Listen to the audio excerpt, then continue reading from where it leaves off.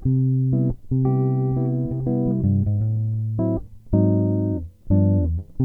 is the Meiji at 150 podcast. I'm Tristan Grunow. Today I'm talking with Dr. Michael Wert, Associate Professor of East Asian History in the Department of History at Marquette University.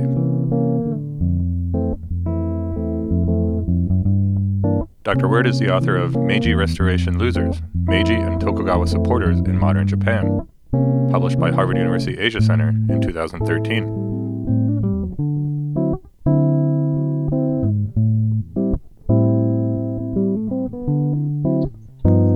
Michael, thank you for talking with me today.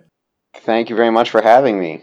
So in your research, you've looked at the Meiji Restoration and some of the violence of the Restoration, and particularly at the losers of the Restoration. Can you talk about what is happening in 1868 in this moment of the Restoration in particular?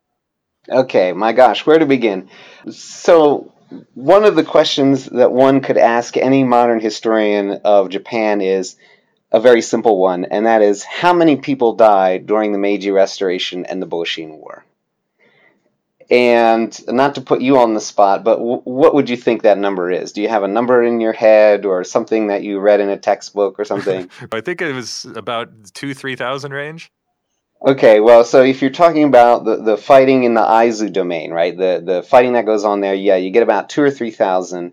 The number, which is almost impossible to find in any modern textbook in English, and even difficult to find in history textbooks in Japanese, is the number is between 10 to 15,000 total, depending on what you include. Right, so the interesting part of the Meiji Restoration is right there, which is we don't even think to ask if the Meiji Restoration is a violent moment. You know, it's this kind of thing where, okay, yeah, maybe some people died, whatever, and let's get on to the Meiji period. You know, the Tokugawa shogunate collapses, and that's all done.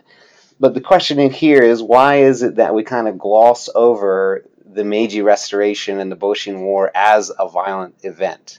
Like, what is the purchase of that, of doing history that way, right? So that's kind of the interesting question, which is in some ways more of a historiographical question. You know, why don't historians think of the Meiji Restoration that way? I mean, how many times have you heard or read someone say, you know, the Meiji Restoration is relatively nonviolent, you know, compared to the American Civil War or something like that, which always struck me as an odd argument. Okay, yeah, the American Civil War, 600,000 dead. Relative to World War II, that's also not a big deal. I mean, like, what kind of argument is that, really? And the other phrase that we all often associate with the Meiji Restoration is Muketsu Kaijo, right? The bloodless handing over of Edo Castle.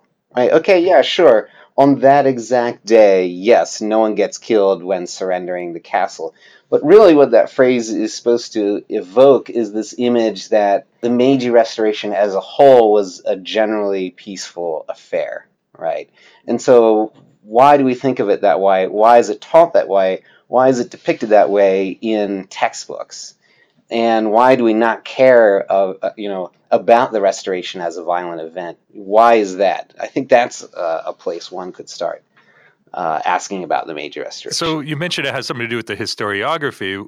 What is exactly happening in the historiography that encourages scholars to view the Restoration as a smooth transition?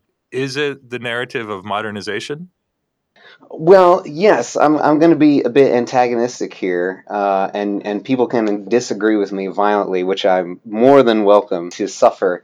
And that is that essentially we're not even aware of what we're aware of. We're not even aware of the fact that we are succumbing to a view of the Meiji Restoration as, you know, it was this peaceful thing, and even the losers benefited after the Restoration, which is, you know, obviously somewhat true, and that we're just getting on with the building of the modern nation state and becoming a world power and this kind of thing. I think, you know, Conrad Topman long ago called this the Meiji bias, right? That even the view of the losers is somehow everybody's working for the Meiji emperor and peace on you, peace on me, and let's move on, right? And this kind of thing needs to be confronted, I think, more in scholarship. And so focusing on the losers of the Restoration is a good way to tackle this? Well, I mean, it's simply one way one can do it, right? What happens to the losers? Who are the losers? How many losers are there? Do they suffer? Is there any suffering and all? Yes, kind of puts a P in the bedding, on this whole view of the Meiji Restoration and the smooth transition. So who are some of these losers, and what different perspectives do we get of the restoration by looking at what happens to them? Okay, so in a very basic, mundane, almost stupid sense, the losers are people who supported the Tokugawa shogunate. Either they worked in the shogunate or they fought on the side of the Northeastern Alliance, like the former Aizu men or something like that. And even people who die before the Meiji Restoration itself, like Inosuke, but who are nonetheless tied into that whole narrative of the collapse of the shogunate, even they would be losers in a sense. And so when you look at losers, especially in terms of memory, they have to go through a more arduous rehabilitation than the so-called winners of the Meiji Restoration. For example, Saigo Takamori, he would be considered a winner, right? And he's a winner, he's loyal to the Meiji Emperor, and he's a general and all this kind of thing, right? But if you take someone like Inosuke, well, now you have to, not only figure out a way to depict him as a good guy working for the nation, but you have to fill in the blanks. You have to erase all the bad things, or somehow explain away the bad things. There's more memorial work involved, right? And in looking at that, you get a full range of what are the things that a people value at a certain historical moment, whether it's in the early Meiji period or Taisho or post-war or whatever. The focus of the book in terms of narrative is on Oguri Tadamasa, right? So he, in a sense, has to go through even more memorial work, because there has to be, all right, well, who the hell is Oguri Tadamasa and why should we care? And he was executed. Why was he executed? He must have been a bad guy. Well, he wasn't a bad guy, right? So you first of all have to actually, if you're a memory activist, if you're a local villager or a prefectural governor in, say, 1901, you actually have to teach people who the guy is, explain away why he's a villain, and then explain why he's a hero. So there's a lot more involved there than say, a famous winner like Saigo Takamori. Speaking of memory and the kind of rehabilitation of some of these losers, my students are always surprised to hear that somebody as central to the Tokugawa polity, and maybe the biggest loser of all, Tokugawa Yoshinobu, Oh is yes. still kind of treated as an aristocrat much later into the Meiji period. What do we make of that? All right, so he's just this guy who retires as an elite. He does a bit of Kyudo archery on his free time and basically leads a secluded life away from the public eye. So what do we make of his, post Meiji Restoration life? Is that essentially he's kind of a non-committal guy. He's never really committed to the shogunate per se, right?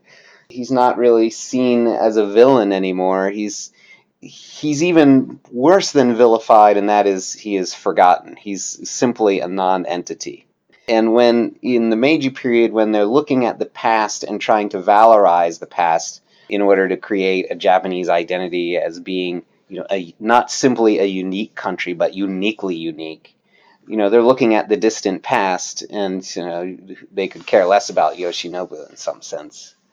He even lacks any martial value. I mean, the Aizu Fallen, as Hiraku Shimoda's book showed, they are kind of rehabilitated as the purveyors of martial value, right? Ultimately they fought for what they thought was the cause of the emperor, and they died, out of their loyalty to their lord and the emperor, and they're gone.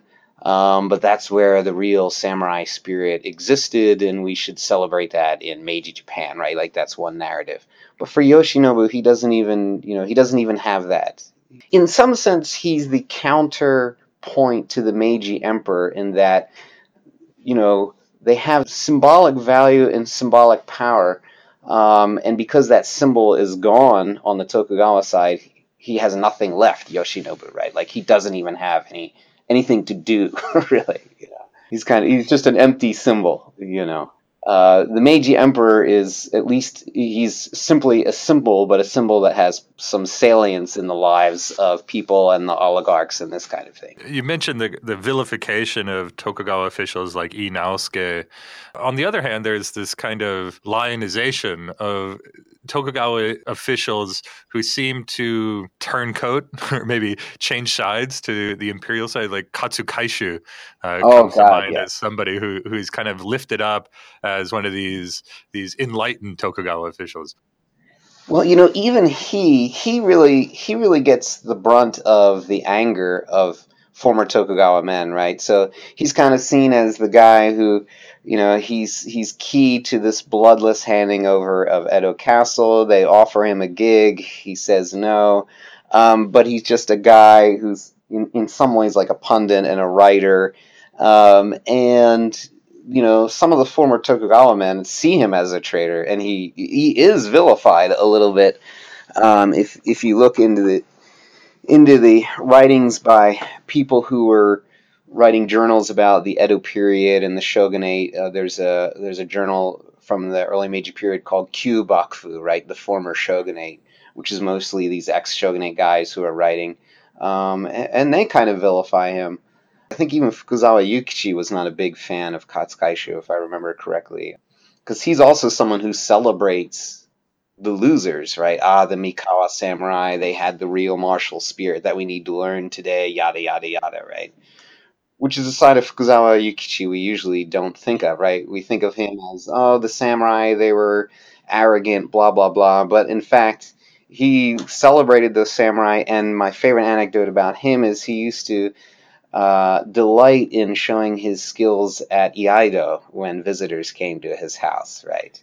Which is kind of how I transitioned into book number 2, right? So on one hand, we can say, yes, if you look at thought and religion, if you look at ideology simply as stuff that is written down, then you look at Fukuzawa Yokichi and you say, okay, yes, he's against all, the feudal past. But if you look at what people are doing, they are in fact, through their actions, embodying another type of ideology, and that is the fantasy of the martial warrior, right? Which really becomes a problem in the Meiji period.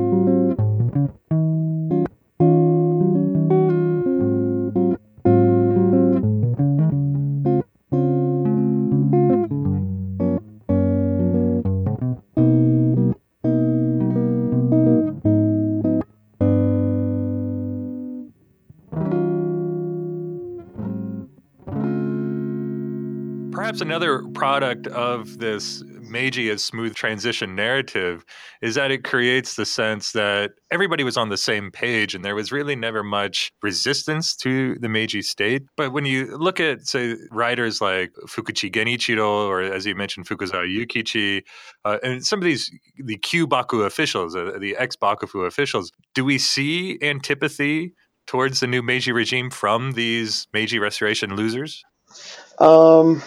There are some antagonistic feelings in the immediate aftermath, but those go away very quickly because there could be various reasons for this. One is that they have a bigger enemy to face, and that is global capitalism. And in order to face that enemy as represented by the West, they really need to be all on the same page, right? And so they're fully supporting, a new government, a reformed government, and this sort of thing.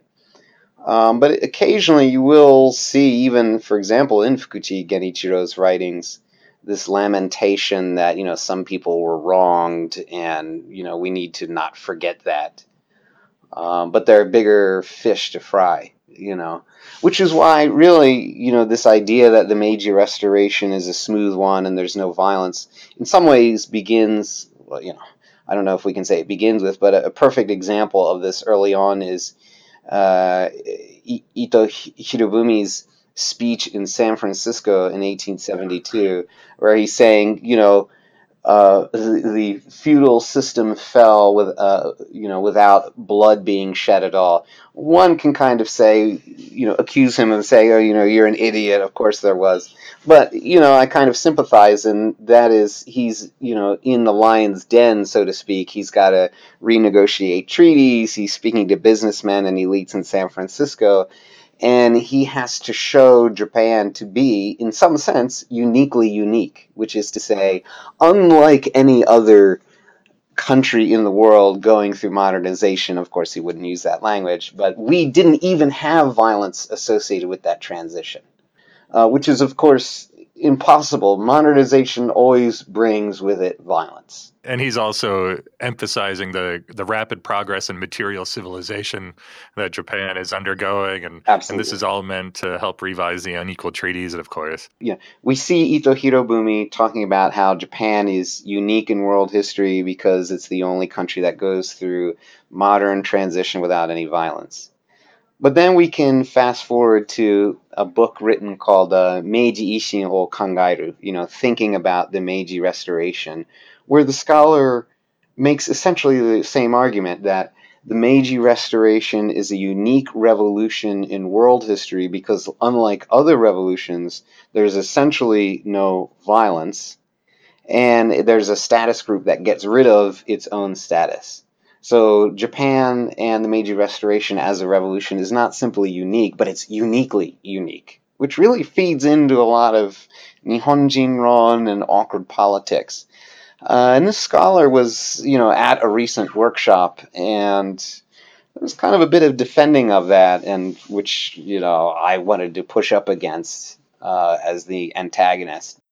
And speaking of this class that kind of undoes its own status, and keep coming back to the old Tom Smith article about Japan's aristocratic revolution, where he tries to get at that question of why is it the samurai self-consciously deconstruct their own position in society. And this is something that the students always ask over and over because it seems almost counterintuitive that they would do so. And so how do you explain this to your students? Okay, well, what I explain to my students, although I think if I were to think about this more deeply, I think it's problematic for the reasons that Katsu Hirano pointed out in his recent book, and because he talks about that article. But the way that Smith sees it and the way that I see it is, look, being a samurai wasn't all that great.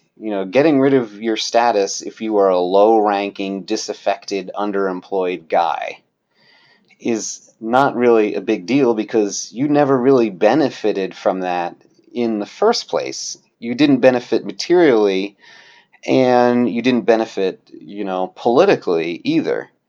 So getting rid of their own status was not really a big deal for them. It would be another issue if it were, 30 daimyo, right, from large domains that were wealthy that got rid of their status. That would be something, but that's not the situation.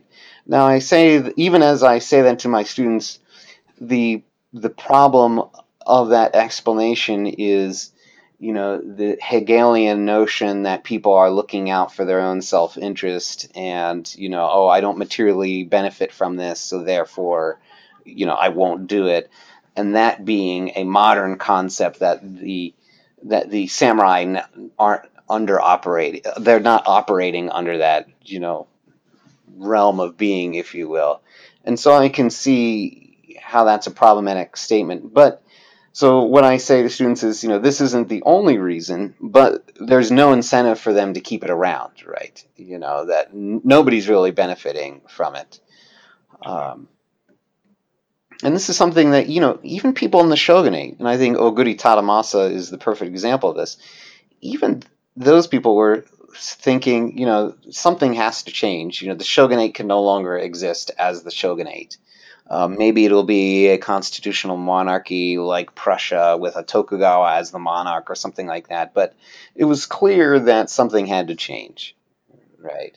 So I think change was inevitable. Collapse, not necessarily inevitable, but certainly change was inevitable. And even Tokugawa shogunate men knew this. I've been thinking increasingly about this collapse narrative. When I present it to the students, it actually, I kind of present it as very anticlimactic in the sense that it happens very quickly. You have this long buildup for about 10 years or so from Perry's arrival, 53, kind of adds the kind of cataclysmic factor to everything going on in Japan. Then you get to this point where I think it's Tosa suggests to Yoshinobu that he resigns, and then he does. Yeah, the end. The end, right? Well, I seem to remember reading somewhere that when he announces his resignation, like several of the shogunate's men go out into the garden and commit seppuku, which is quite stunning when you think about that. I mean, as I say to my students somewhat jokingly, can you imagine, the end of the Obama era, Trump becomes president, and some of Obama's men run out to the White House lawn and kill themselves? Okay, maybe we can't imagine that. But nonetheless, right, it would be shocking. but but then there's this kind of follow-up letter that says, well, actually, no, we're actually going to take away all of your land. And I forget which scholar was saying this, but I was reading that perhaps we could even think of this as almost coup d'etat. Yeah, yeah. Yeah, no, that's an interesting perspective. I'd buy into that, yeah. And that's what precipitates the Bolshin War, because now Yoshinobu is saying, hey, that wasn't part of the deal. I'm going to march on Kyoto now. Right, and then it doesn't work out, and he's like, "All right, okay, I'm done," and then it's these other guys who are like, "Screw those southwestern domains."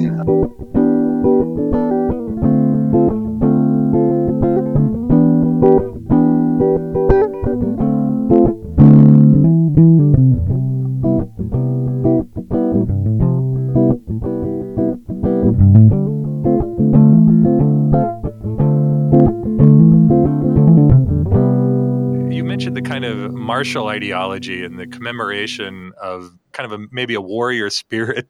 This brings to mind Saigo Takamori again. Yes. Would he be considered a loser of the Restoration? Well, I mean, sure, well, in the kind of mundane, stupid way that I meet it in the book, no, he would not because he's on the winning side. But certainly he could be considered a loser of that kind of Meiji Restoration period at large if you include this kind of amorphous creation of the Meiji nation state, and he's on the losing side because he was, uh, he was he was too martial. But what I would say is, and this gets to my second project, and that is one of the reasons why I think the shogunate falls apart is that people over-identify with this kind of warrior fantasy image. And when it comes to ideology, it's not things that resist ideology that cause the real problems. It's exactly the opposite. People who over-identify with the ideology and take it all too seriously that threaten the system. And I think Saigo Takamori and men of high spirit are exactly those types of people, right? They're kind of buying into a warrior fantasy that they get through, their education, through literature, through the depiction of martial values in theater, their own practice of swordsmanship, especially. And they kind of over-identify with it. And so they're young, disaffected, single men who have no outlet for their, for lack of a better term, political aspirations. And so they over-identify with those values and go off, killing Bakufu officials, killing the occasional Westerner or their, Chinese servant, and engage in this fighting. And this might be another reason why some of the ex-shogunate men also, don't feel a whole lot of negative feelings towards the Meiji government, is because they're also part of that same fantasy and ideology, right? They're all living the dream in their fighting against each other in some way, right? If I wanted to be cynical about it. And that's kind of what I'm looking at in book number 2. Speaking of conflict within the Meiji Restoration and conflict within the early Meiji state, I mean, of course, there's no bigger conflict than the Seikanron debates of 1872, 1873, and this kind of schism in the early Meiji state that leads to half of the people, the war party, so to speak, leaving the government. Some go on to carry out the samurai rebellion, some go on to form the People's Rights Movement. Is there any alignment between the ex-Bakufu officials and the People's Rights Movement, or any alignment in these groups that we could think of as antagonistic towards the oligarchic rule of the Meiji state? So ex-Tokugawa men are there ex-Tokugawa men who are against the Meiji state as a group, as a bloc? No, I don't really see that. Do you? I mean, you're the Meiji guy. You probably know this better than I do. No, well, I was just thinking as you were talking, I was thinking, can we think of the Meiji Restoration not as a single year event of Sure. 1868, but perhaps more as a 10-year event going from 1867 to the Satsuma Rebellion of 1877, Sure, we could do and that. just kind of have some waves. I mean, is Saigo, because you were mentioning, he's kind of motivated by this martial ideology, and I mean, after 1877, I think that's really the moment that there is no challenge politically to the hegemony of the Meiji state, right? You're right. So, Yes, absolutely. and so perhaps it's that 10-year period that we can think of as the longer Meiji Restoration. Yeah, and I think I would agree totally, and it works in absolutely absurd ways. For example, immediately after the Restoration, right, 1868, 69, when they form this kind of deliberative assembly, right, and there's a couple hundred of these guys. They're gathered around trying to figure out what they need to do, in the government. And if you look at their records, of course, there's the one famous case where one guy says, all right, maybe we should abolish carrying swords in public, right? And he's outvoted. He has his rank stripped away from him and his life threatened, right?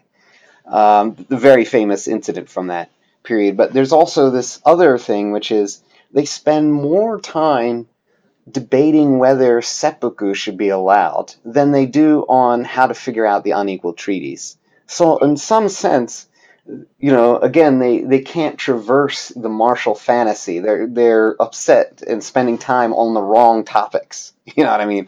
It seems ridiculous in a sense, like spend more time debating seppuku than how do we get out of these treaties and things like that. Of course, one could argue there's a connection. Seppuku is barbaric and uncivilized, yada yada, but nonetheless, right, there are other things they could have been spending more time debating in those initial years.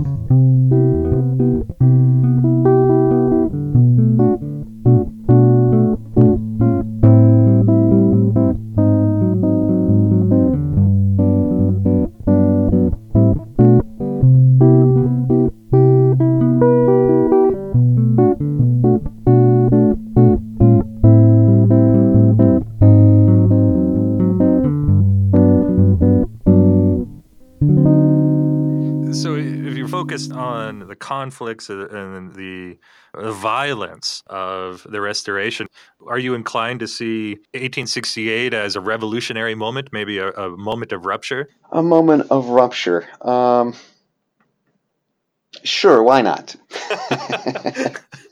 I mean, everyone else will emphasize continuity, and I can see that, right? You're some farmer in, I don't know, the West Coast, and oh yeah, I hear there's a new government or whatever. There's been fighting in the Northeast. Yes, for that guy, it doesn't really matter yet. The impact of modernity hasn't hit that person yet. It'll hit his children or his grandchildren. But can we see 1868 and 69 as a rupture of some sort? Yes, in some ways we can. It depends in what trajectory you're looking at.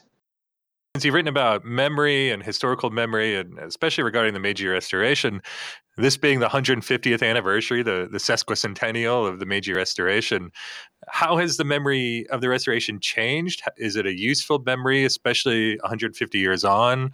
Are there lessons we can learn from the Restoration? Do you have any thoughts on any of this? Yes, absolutely. What's interesting is that, so when we think about the centennial in 1968, leading up to 1968, historians as early as 1961, 1962 had been writing about how we should not have a one-sided celebratory attitude of the Meiji Restoration and the glorious Meiji state, right? This was done mostly by so-called leftist scholars. And so leading up to that, there was a lot of, wait, we shouldn't just celebrate 68. Even among politicians who were celebrating the centennial as something great, even some of them noted that, okay, there were some bad things that happened during the Meiji Restoration and it wasn't all good. We don't see much of that resistance during the 150th anniversary, as I've been trying to follow online. There's no counterpoint that I've seen.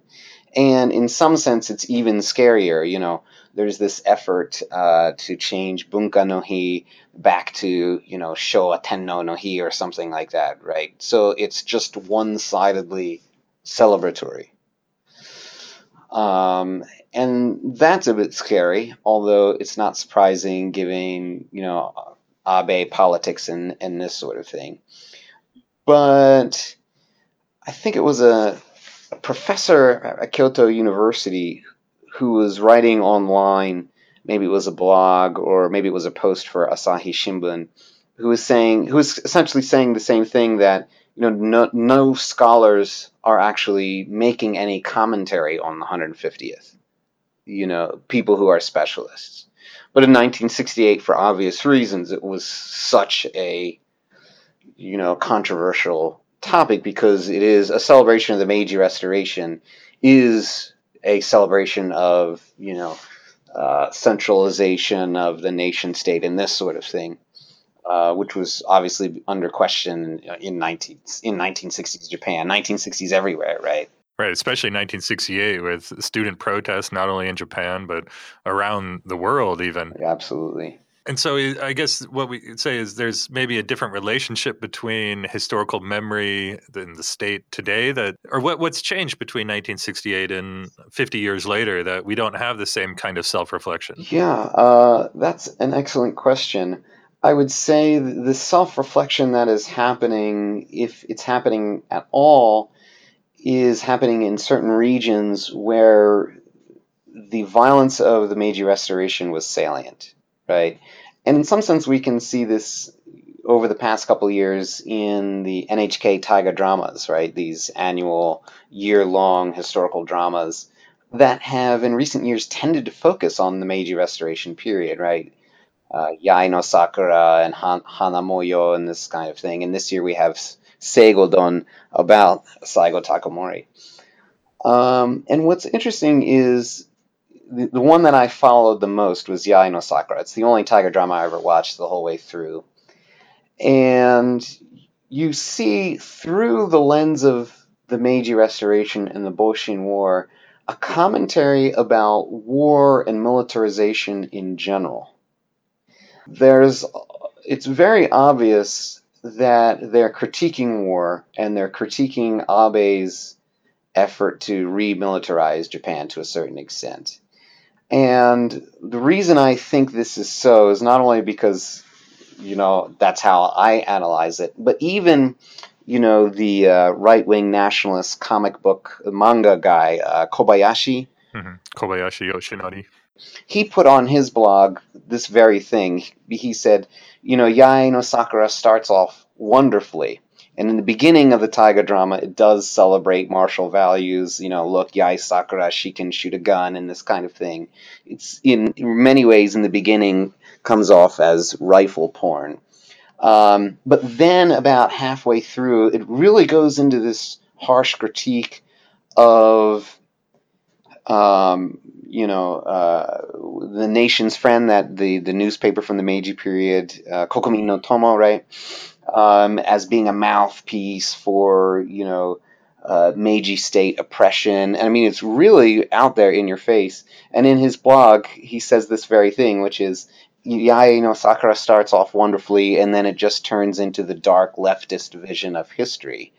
And so in some ways, we see regional or marginal views of the Meiji Restoration being used as a critique in contemporary politics. So that's one venue where we see some kind of salient to the Meiji Restoration still to this day. But in terms of, national level celebrations of the Restoration, as far as I can see, it's just one-sidedly celebratory. The Meiji at 150 podcast is hosted by Tristan Grunow at the University of British Columbia in Vancouver, Canada. This podcast would not be possible without the cooperation of the UBC Center for Japanese Research and the technical assistance of the UBC Faculty of Arts ISIT.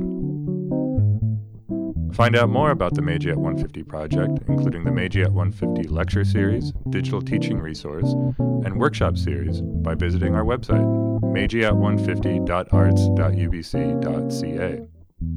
Thank you for listening.